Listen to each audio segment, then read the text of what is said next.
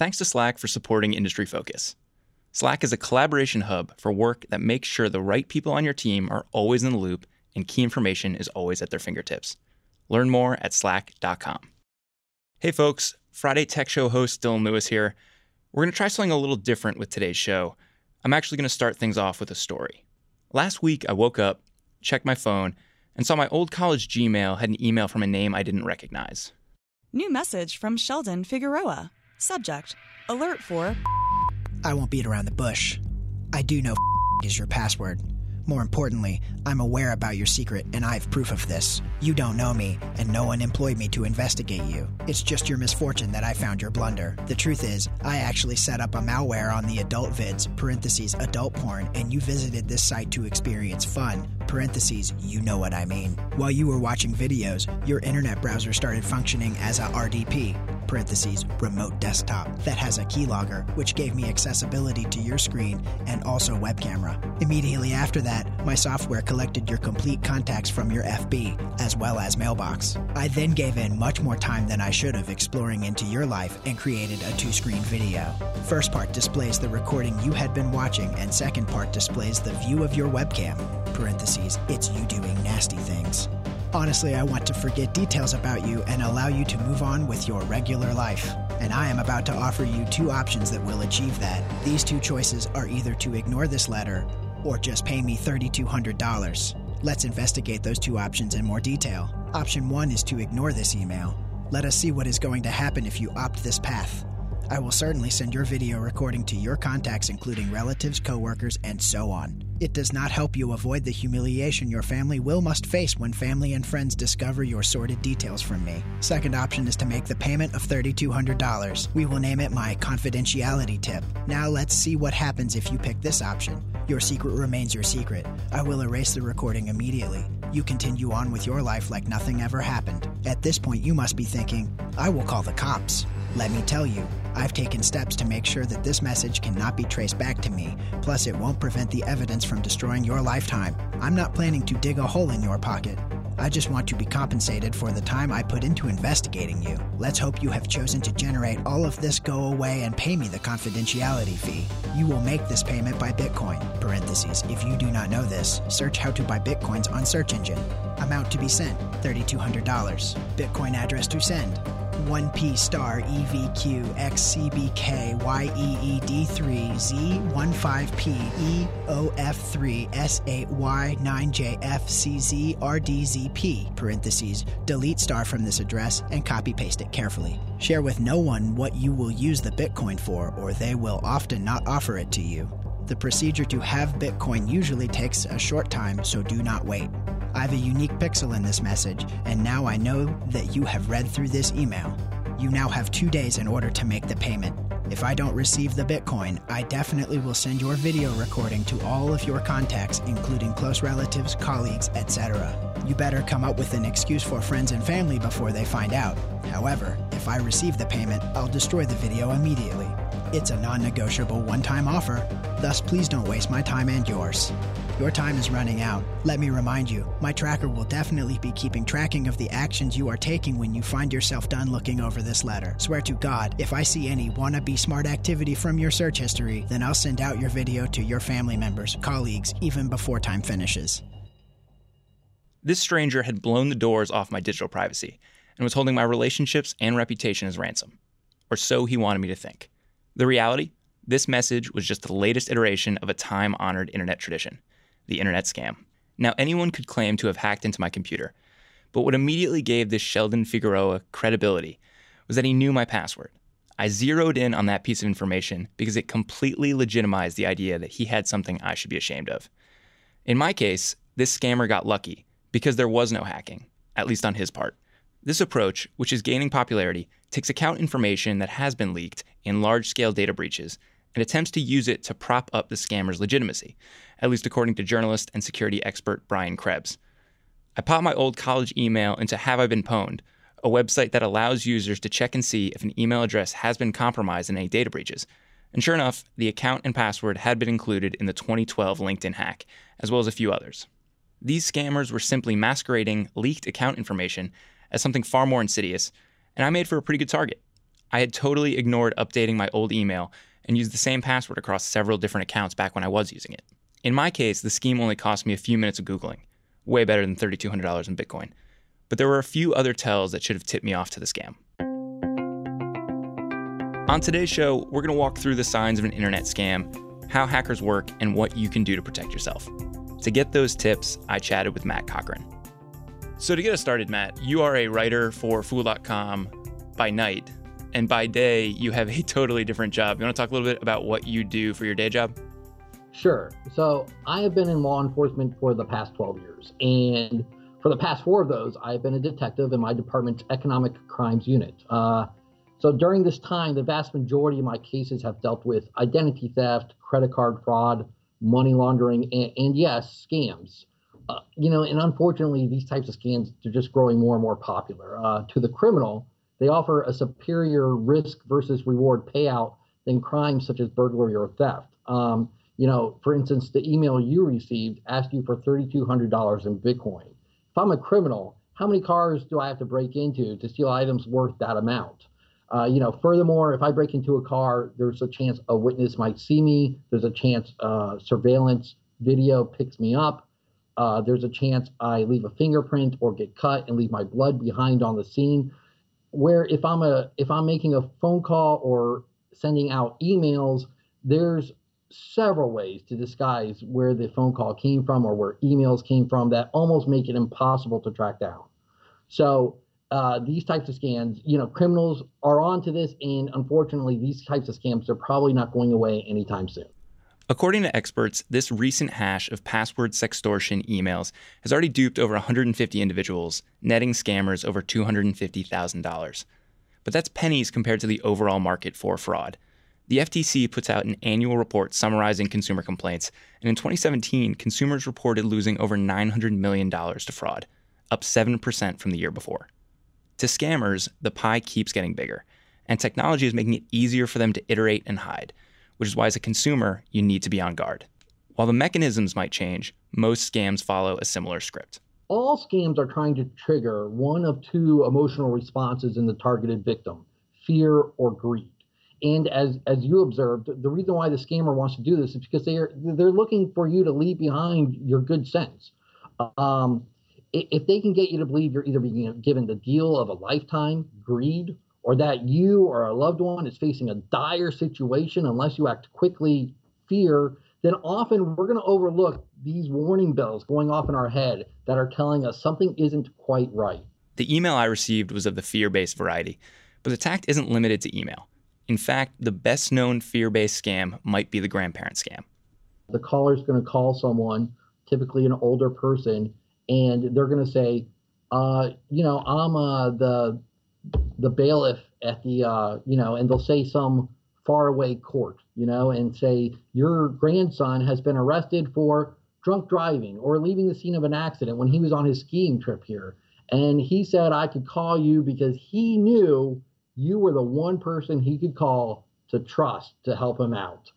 And he really doesn't want you to tell his parents, he seems like a nice guy. So I'm calling you for his sake, but he needs you to wire X amount of dollars. And so what's that grandparent going to do? A lot of times they're going to react based on that fear for their grandson, like, oh my goodness, he's in jail and I need to help him out. And they're going to wire that money. And then of course the next day, if, they're going to they always keep going back to the victim, asking for more money until the victim stops. And so, and part of that scam is don't tell Johnny's parents because he doesn't want them to know. So they're not going to talk to anyone because, of course, if they talk to Johnny's parents, they would find out that, oh, Johnny wasn't on a skiing trip in Canada at this time. But that's not all. And, of course, there's tax scams where if you don't pay your taxes, you're going to jail. For greed-based scams, most people are probably familiar with the idea of the Nigerian prince. This is someone who's willing to share his fortune so long as you provide the money necessary to process the transfer. These fund transfer scams are older than the internet, so people are a little bit more familiar with them. But if anyone is ever offering you a huge lump sum out of the blue, be skeptical. One other style worth noting, the romance scam. I mean, they're all sad. But this one, they'll develop an online relationship with someone, and this person thinks it's real, and they're a worker in a faraway state, and so they're starting this long distance relationship, and at some point, oh, I got this job, but I need some money to pay up front, and dadgummit, I can't take the job, because I need $2,000. And the brilliance of this scam is they don't even actually outright ask the victim for the money, but the victim almost inevitably offers the money, like, oh, you need $2,000, I can forward you that money. But yes, yeah, romance scams are definitely another type of popular scam out there right now. And these scammers in particular will go to incredible lengths to get money from people. I'll still be amazed to this day the type of investment these people are willing to make as far as time goes into these scams. Like, for instance, these online relationships, they can go on for months, and they'll send poorly written love poems to their target and these long descriptions of how their day was. And I'm sure it's mass produced, but to the victim, it feels very real. Now that we've scared you out of your senses, made you question pretty much every online interaction you've ever had, here's what you need to watch out for. So there's several common signs of a scam, many which were present in the email you received. And like all of these signs, they're not going to be present in every single scam, but there's almost invariably some of them present in every scam. And one is absolutely don't tell anyone. The scammer knows if you begin to ask around about the situation, someone's going to know it's a scam. So a part of the scam will always be to not tell anyone. This is made even easier depending on the scammer's approach. In the email I got, the scammers are preying on a particularly private moment that makes it even harder to have a voice of reason pop in and say, hey, this is a scam. But that's not the only trick that scammers use.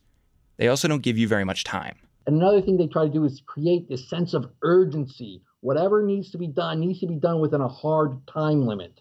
So going back to your email, you have 2 days to respond. You have to do this quickly. Something you should also be on the watch for, people asking for important information. Another common sign is seeking private information. So this one doesn't have too much to do with what you received, but a lot of times they're going to ask you for, hey, we need your social security number to make this right, or we need your bank account information to get the money you owe us, or whatever. They're going to ask for some type of private information. The last common sign Matt sees in scams is that they're often asking for payment via some untraceable or irreversible method. They don't want you to send a check. Like if you owe the IRS money, like why couldn't you just send them a check? But this time the IRS wants you to wire the money via Western Union or MoneyGram. They want you to send a gift card. They want you to buy iTunes gift cards and send them the gift card numbers. Or in your case, they want you to send cryptocurrencies, which are very hard to track, sometimes impossible. So your 4 signs of a scam: sense of urgency, don't tell anyone, private information, and untraceable payment methods. And to put a bow on it, it's coming from an unknown individual or totally unsolicited. The reason it's so important to recognize these signs is that once you get roped into a scam, it won't stop. The people behind the scheme will keep coming back. One common thing about a scam is they will not stop contacting you until you stop paying. So what would happen next is they would probably ask you for more money. So like going back to the grandparent scam. So little Johnny's in jail and he needs to be bailed out of money, wire $1,000. So they'll wire $1,000. Well, once you wire money, they're going to call again and say, oh, well, you bailed him out, but his court fees are $1,200. And so you'll wire the $1,200. And then the next thing will be, you paid his court fees, but he also hired an attorney, and that the attorney fees are $2,000. And they won't stop. And unfortunately, it's horrible. So either they won't stop until the person stops sending money or until the person runs out of money. So those are the tips for keeping yourself from being scammed. On the second half of the show, we're going to run through best practices to keep in mind online.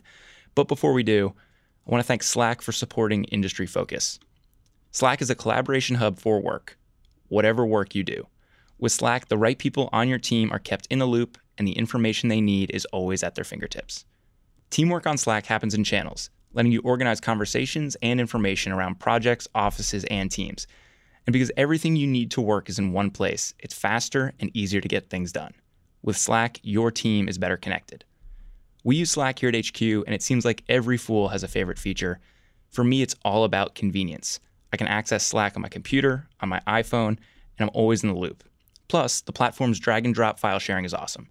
Ahead of today's show, our producer Austin Morgan and I were shooting scripts, audio files, you name it, back and forth. It works well for file upload and works across apps like Salesforce, Zendesk, and Google Drive. Slack, where work happens. Learn more at slack.com. That's slack.com. Some Googling saved me trouble in my experience, but the episode also revealed I wasn't up to date on best practices for online security. Matt also ran me through the teachable moments from my experience, and it all starts with passwords. Most of us know and understand the golden rules for passwords. Use a variety of alphanumeric characters and symbols. Use a unique password for each account we use. Don't use something someone could easily guess, like our firstborn son's name and birth year. Don't write down a list of our passwords and keep it next to our computer or in a Word document on our computer. The rules are simple to understand. They're just almost impossible to execute. I mean, who can possibly remember all the passwords we need in today's society without making it mind-numbingly simple or repeating the same passwords over and over again across multiple accounts? So the recommendation, use a password manager like LastPass or create a system for yourself. For me, I've developed a code. I have an alphanumeric root word that I use across passwords. For the sake of the podcast, we'll call it arugula $44. And then I have a site-specific nickname, and I'll add that to it so I have a memorable but unique login for each domain name. Prevention tip number 2 from Matt, mind your webcam. The email I got was full of empty threats, but it was channeling a very real danger. There are several examples over the past few years of hackers actually gaining access to an individual's computer, searching their files for private messages, images, videos, and then blackmailing them while monitoring their emails and controlling their webcam.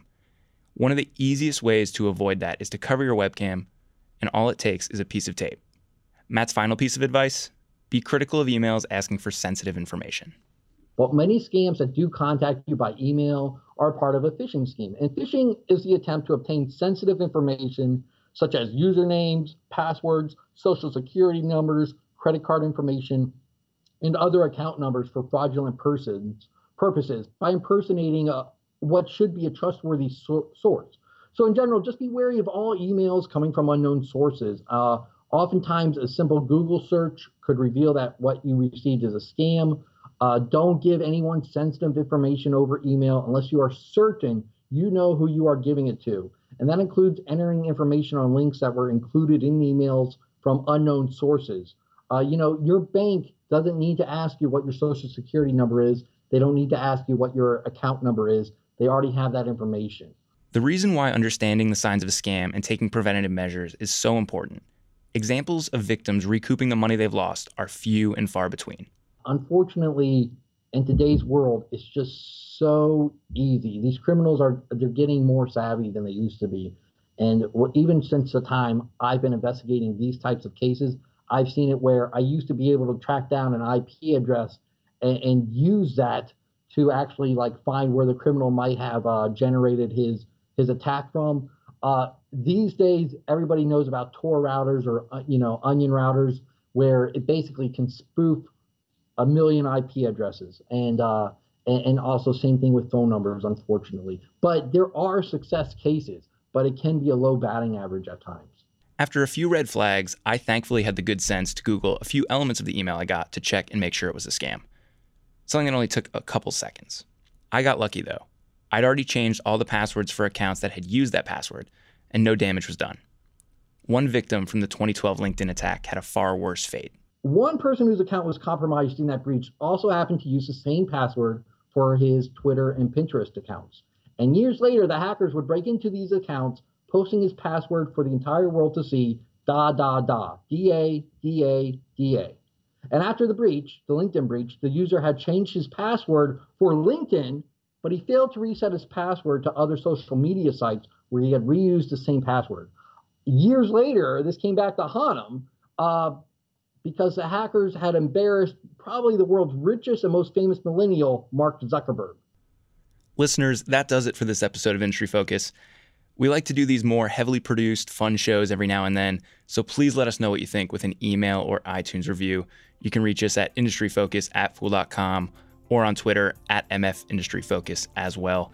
Special thanks to Austin Morgan for all his work behind the glass today, and to Taylor Harris and Christina Hargis for lending their voices to the first part of the show. As always, people on the program may own companies discussed on the show, and the Motley Fool may have formal recommendations for or against stocks mentioned, so don't buy or sell anything based solely on what you hear. Thanks for listening, and Fool on.